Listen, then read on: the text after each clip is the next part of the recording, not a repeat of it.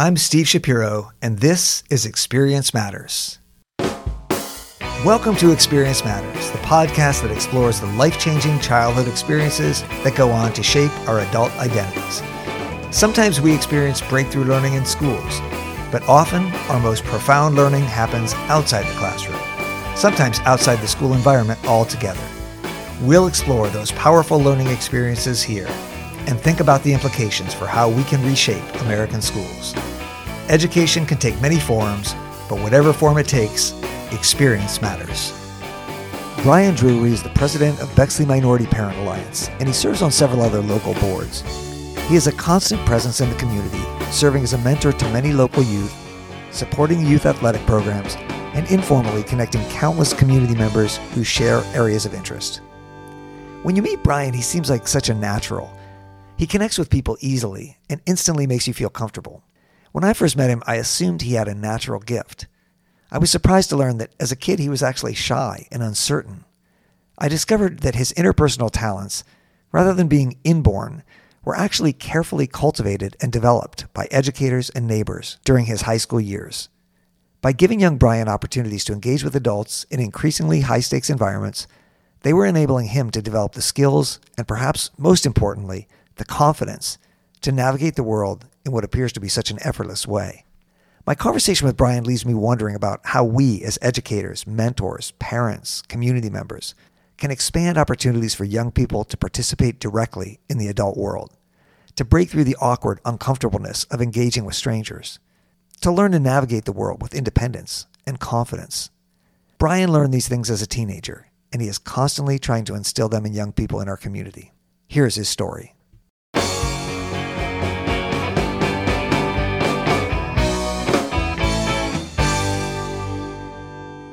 Brian Drury, welcome to Experience Matters. Hey, thanks, Steve. I really appreciate it and appreciate you inviting me today.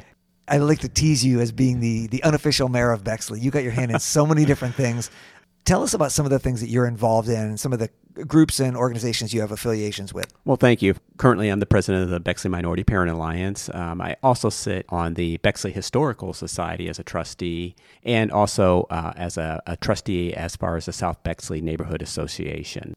Yeah, and in addition to those formal affiliations, you seem like you always have your hand informally in connecting with folks and being a part of like a lot of conversations. Yeah, again, one of the things I really like to do is just to meet people and understand people from there, like what makes them tick. And, you start talking to people and getting their interest and trying to find what's that commonality. And again, it might not be something with me, but it might be something with somebody else, or a neighbor or a friend, and saying, hey, I really like arts. And, I'm going to connect you with somebody I know in arts and having that connection and getting people to synergize and really, make some difference in their space, even though maybe that's not something that I'm really a part of. And the fact that you're so comfortable and you engage with people so easily and that you move between crowds so comfortably, that's one of the things that's always struck me about you. And I think that's part of what I wanted to learn when we first started this conversation. It's like, have you always been this guy? Have you always had this magnetic personality, this ability to connect with people? And I was surprised to find that wasn't who you were as a young person. No, not at all. I mean, again, my self-confidence wasn't there. I was a little bit of a smaller kid and, you were like, okay, kind of follow the crowd a little bit and, just didn't really have that confidence and to do that. And so when you were in, say, middle school or 9th grade or 10th grade, like what kind of kid were you? I was just kind of a very quiet kid. I was put my head down, did my work, just kind of really observed people. And I think that was, kind of one of the triggers of like, getting to know people. Sure. And tell us about where you went to school. I grew up in Lima, Ohio, and I went to Lima Public Junior High, and then I went to Lima Central Catholic. Tried out for a few sports, made basketball team my junior year, and kind of got a little bit of confidence there. And then somebody's like, hey, you should run for student council because, people kind of like you. I'm like, really? I'm like, I don't know if people even know me. And surprisingly, I won student body president with my friend Kelly. And next thing you know is this younger kids will look up to you. And all of a sudden you're like, okay, I have to be somewhat of a role model. Yeah. So like here I am, I'm the class president. I went from this kind of shy-ish kid, right. I'm class president. What kind of things did you have to do as class president? Well, we had our principals, Father Herr, just a great man. And so he would like, hey, we're going to go over to another school and, just talk with people. I'm like, okay. And I think the first event that I had was we have our annual festival. So he would like, hey, come over here, talk to these people and, tell them about what we're doing at Lima Central Catholic. he was really training you to be a leader by putting you in a position where you were around other adults and saying, hey, Brian, why don't you tell them about this? Hey, Brian, why don't you do this? And kind of like forcing you out there, forcing you out onto the ledge. Yeah, he definitely forced me out onto the ledge and get me a comfortable space because he knew these people, but also saying, hey, you got to use your voice and, talk about things. And so, so that confidence, all of a sudden, that kind of really grows on you. And you're like, okay, I can do this. I can talk with people who I really don't even have, much of a connection with. It taught me, it's like, okay, find something that you have commonality with the person. So you're kind of building this skill set of how to navigate these adult conversations. Yeah. And again, part of it goes back to not necessarily me talking, but finding what you want to talk about. There's a guy I used to work with, and he loved fly fishing, right? I've never been fly fishing in my life. His eyes would light up when we talk about that. And he was like, hey, Brian, sometimes we gotta go there. And I'm like, that's not really my bag. But I see that you're excited about that. So I'm going to at least, make that connection with you. That's really interesting. One of the things that you learned is that people love a conversation if they have space to talk about what they care about. And that's one of the ways you learn to be great in conversation with adults is by figuring out what they like and asking them about it. Yeah. And again, it gave me that confidence that I don't have to carry a conversation on something maybe I don't know about or maybe don't care or maybe I just really don't have a connection with the person, but getting them to talk about something that they love. It allows me to have conversations where probably normally it would be like very short.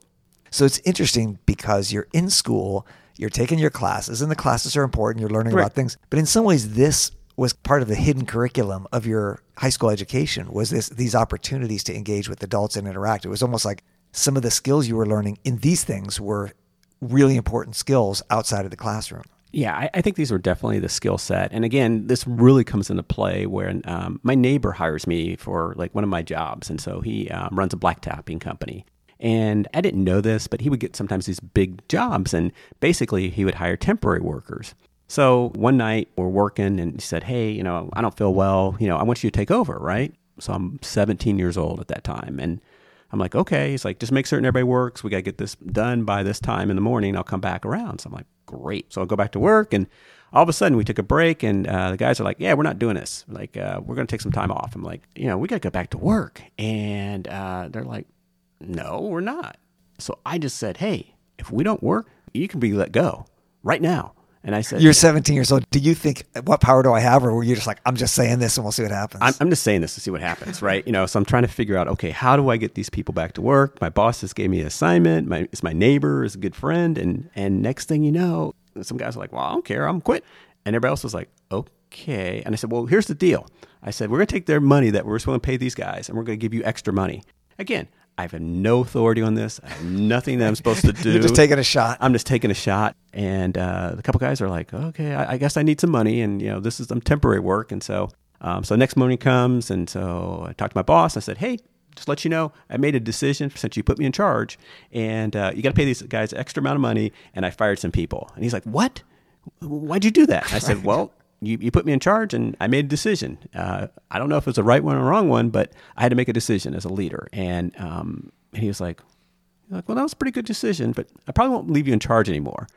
But it was that concept that all of a sudden I was like, yeah, I have leadership qualities and making decisions. And on top of that, I stood beside that decision, and I was comfortable. And I was like, hey, if my neighbor fires me, great. I'll go work at McDonald's or Burger King or something. And yeah, right. You have to find something else. But it's really interesting. So you're out there representing the school. You're at fundraisers. You're meeting people from other schools. Now you're working for your neighbor, and you're working with adult employees that you're in charge of. So I'm thinking about how this must have been transformational for you as a young person. You go from being this kind of shy, uncertain kid to being, probably by the time you graduated high school, somebody who had an immense skill set in terms of engaging with adults and a whole deeper level of confidence that you probably couldn't have imagined. Yeah, that kind of carries me to college, and kind of carries me in, into the adult world where, all of a sudden, I feel comfortable.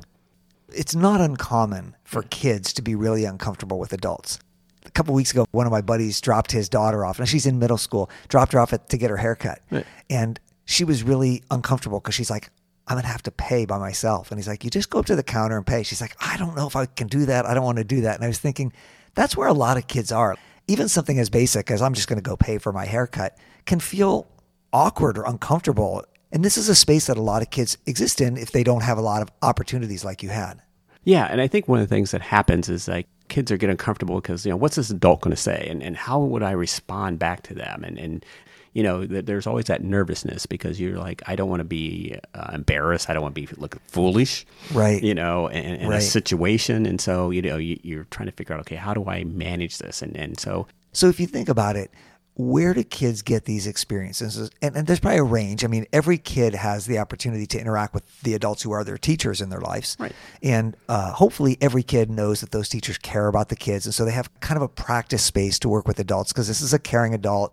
Some kids may get jobs and may be put in that situation, or coaches on teams where you have to interact. But still, those are a certain kind of safe space for practicing with adults. But what you were talking about kind of took you beyond that. Now I'm working with alumni or working with people I don't know, people who I'm not seeing every day in a safe space. What would you say to educators about why it's important that we continue to create opportunities for kids to have these adult interactions that may seem uncomfortable? I think the thing that once you do that, I think that the key is that it's not right there and then in high school, but it's down the road. And if you can get them to do that there, they're going to be so much better. Right. If you develop the ability to engage with adults and to have confidence in your ideas, you don't fall back or wither the minute you reach some resistance. And I think you're really right that when you see kids develop that confidence as they start talking to adults and suddenly you realize they don't need you anymore, they've got this thing. That's a very powerful, very exciting moment when you see, I helped this kid develop the confidence to get out there and to work in this adult world, and now they don't need me anymore. They can take this thing. Right. And I think that's where you go, my job is really done. My work is done here. Yeah, And again, it builds on top of that, a little personal. It builds on your legacy from there that, I did my small part to make this kid better. That gets me excited. And so I'm thinking a lot about how do we get kids more of those experiences? Because the teacher work is kind of training wheels. It's like, okay, I can talk to an adult who is there to talk to me, who's prepared for me and supportive. But how do we then take that as kids get older into giving them opportunities to engage with other adults that's a little more challenging and that builds the confidence more than just talking to a teacher or a coach? Yes, and I think it's always an interesting challenge. And I think one of the things is, having some type of, exponential learning, getting them out into the community. I think one of the things that even expanded my confidence as a young adult was, okay, I'm going to sit on a board, right? And so I'm going to, work with community leaders and kind of go, okay, how do they do that? And kind of watch and learn some aspects of that. And I think obviously mentorship is a big key of, somebody who's not maybe your parents. Your comment about sitting on boards is really important. When I first started my job in Bexley as coordinator of experiential learning, I was looking for every opportunity for kids to participate in community boards. If the city is making up a board to do this, there should be kids on it. If the library is doing something, why don't you have kids on that? If the school is doing interviews of a candidate, why don't we have kids on that? And I think part of my thinking was the more times we can get kids into these adult spaces, and not just one kid on a board. It can't be just one kid because then they're like the kid. Right. It has to be a few. Right. So that they're part of the board and they have others that are there. But I think getting kids into those kind of things is really important because a kid suddenly is like in the adult world, engaging with adults. Maybe at the beginning they feel like, I'm just kind of watching. But the more they're involved, they may say, I have something to say. And then they'll say it and people are interested in what kids have to say. And those are huge growth learning experiences for kids. Yeah, and I think one of the things that, I definitely have seen is kind of like the kids with the Bexley Anti-Racist Project. And they came out and they were like, I think at one time they're kind of a little bit nervous about talking to me. And then you could just see that growth of like, they're taking over and they're being in charge and just. And eventually you see them on this stage in front of 1,000 people making these powerful speeches and you're like, wow, and these kids are like killing it. Yeah, and again, kids that, I've seen like were, a couple of them, and I think of one person in particular was, very shy. And all of a sudden, up there delivering powerful speeches, something that I'm like, I don't even know if I would be able to do in front of 3,000 or 4,000 people. So it's interesting, as class president, you got a lot of opportunities. You were a leader. And one of the things that I'm thinking a lot about is how do we make sure all kids get those kind of opportunities? Because we do probably a great job of getting our top kids, our leader kids, our special kids, these opportunities to interact in the adult world. But then there's so many kids who are behind the scenes and quiet. And this seems like a big challenge for us, really important challenge. Yeah, I totally agree. And I think that's one of those things where it's a difficult situation because sometimes those kids are like, yeah, I don't know if I want to do this. But, trying to figure out, okay, can we not use the same kids time and time again? And, or is there some other way where we can really, that quiet kid or the kid who, maybe is even acting up a little bit because, they need a little more attention and saying, hey, by the way, can you do this? Or maybe even saying, hey, can you go down and do some reading? To some elementary kids. And again, that all of a sudden they had that responsibility. And one of the things I know that we just kind of started from there was a mentorship program through BMPA, which you've been a part of, and thank you for your work of, having those older adult kids, talk with the younger kids. And, I was talking with somebody's parent and they were just like, my kid is so excited. And they were kind of getting bummed because they were like, am I going to have the relationship over the summer? I want to do all these things. And one of the kids was, a kid who maybe, normally we wouldn't go ask to do that. And so, and that kid's like, okay, I've got an important responsibility because this kid's really looking up to me. And so little things like that, I think, where we get more kids involved and more opportunities that all of a sudden you'll see this kid, spark up.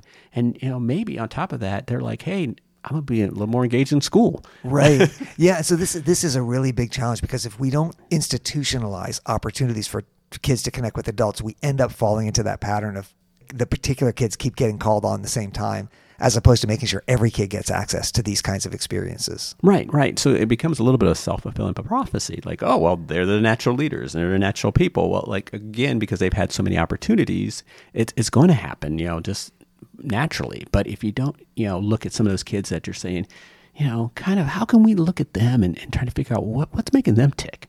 And, is there something we can do to, really engage them? And I think as teachers and educators and parents, community members, you really miss the boat on everybody and trying to make certain that every kid has an opportunity like I did. Yeah, and it makes me think about a couple of episodes that I did in my interview with Eric Acton, for example, right, who was a shy, uncomfortable kid, and he got pushed out to do a leadership role while he was working as a janitor at COSI, and it shaped his life. Or Chad Hemmelgarn is another one who was kind of the kid who acted up, and the teacher gave him some responsibility, and all of a sudden he took to it. And so I think your point is a really good one, which is that we need to create these kind of adult-like opportunities, not just for the kids who we think can handle them, but for some of the kids who we think can't, so that they can develop the ability to. I remember one kid that he came to town his senior year, didn't want to be there, and was kind of a little troublemaker, at that point, right?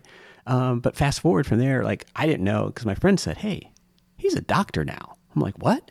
He had somebody in college, I found out, that was like, you're really smart, you're really brilliant. And, gave him that guidance that changed the trajectory of his life. But also I started looking at their probably, generational life.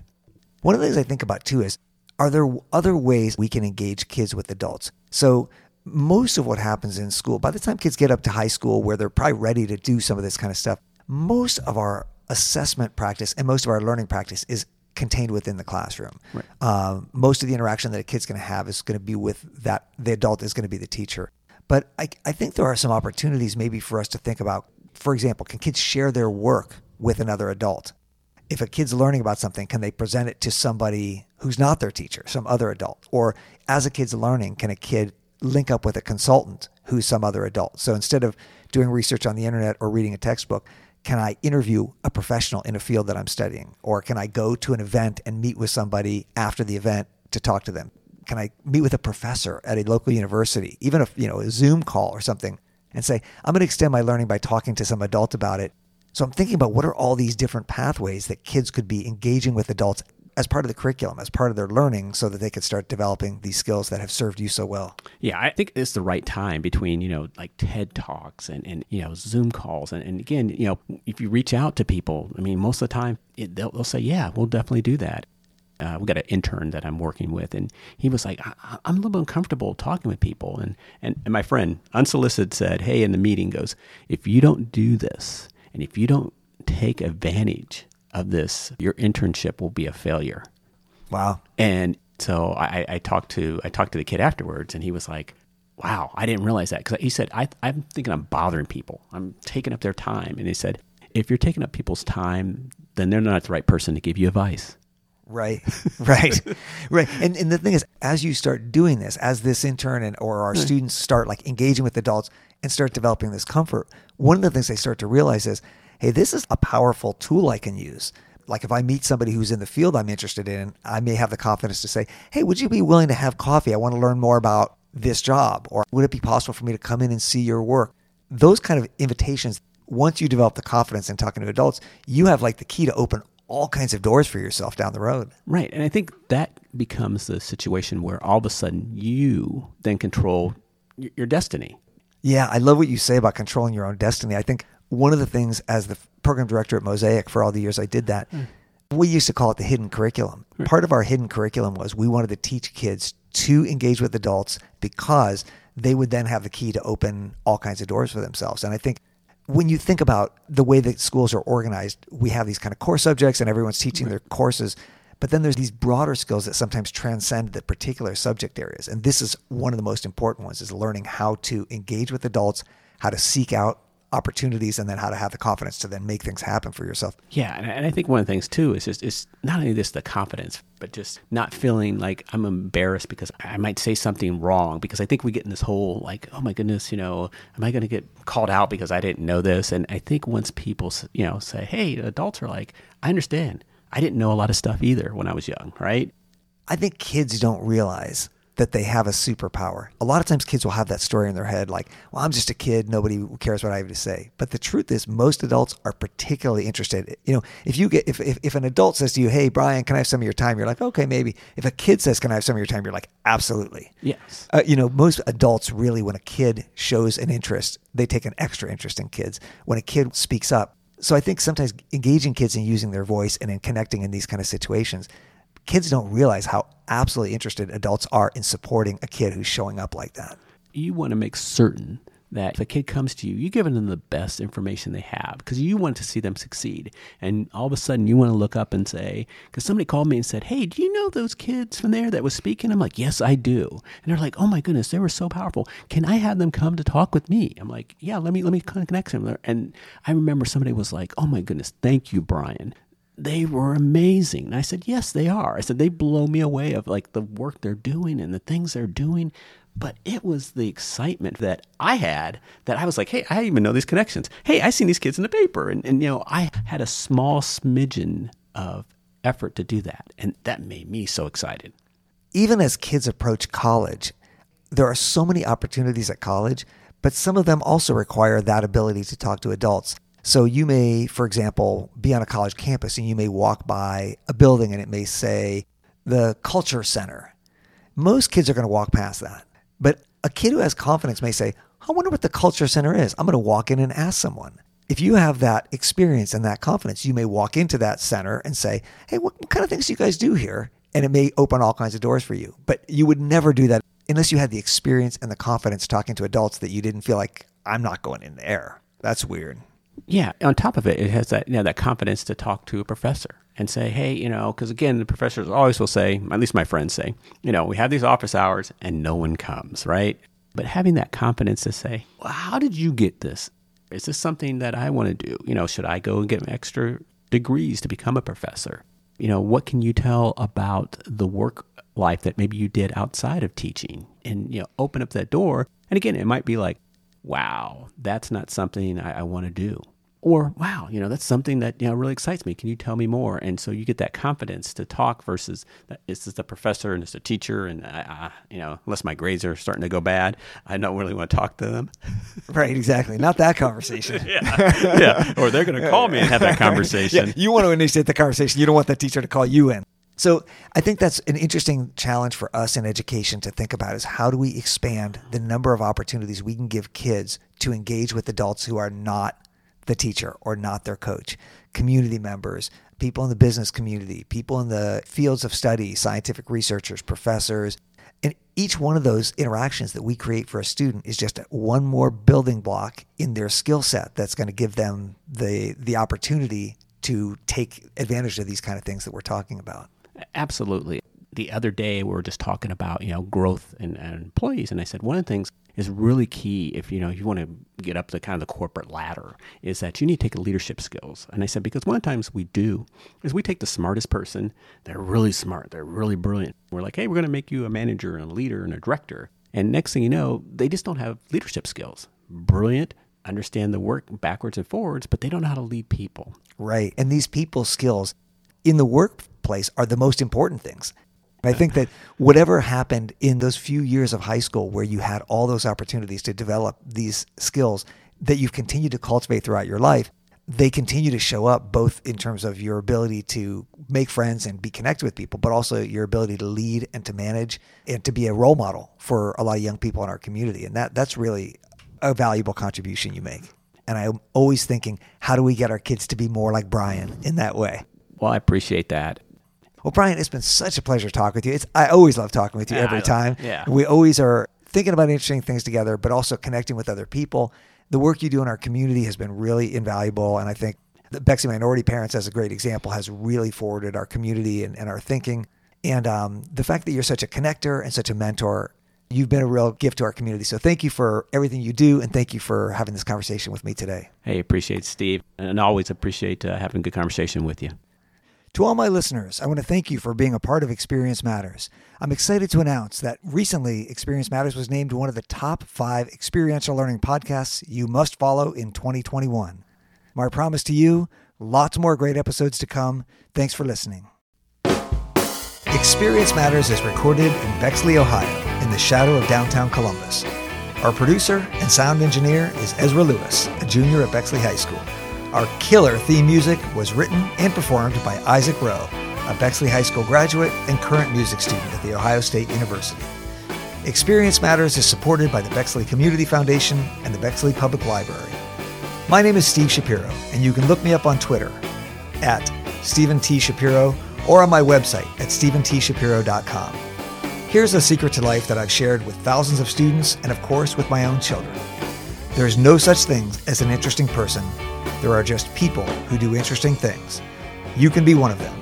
All you have to do is seek out and say yes to new experiences.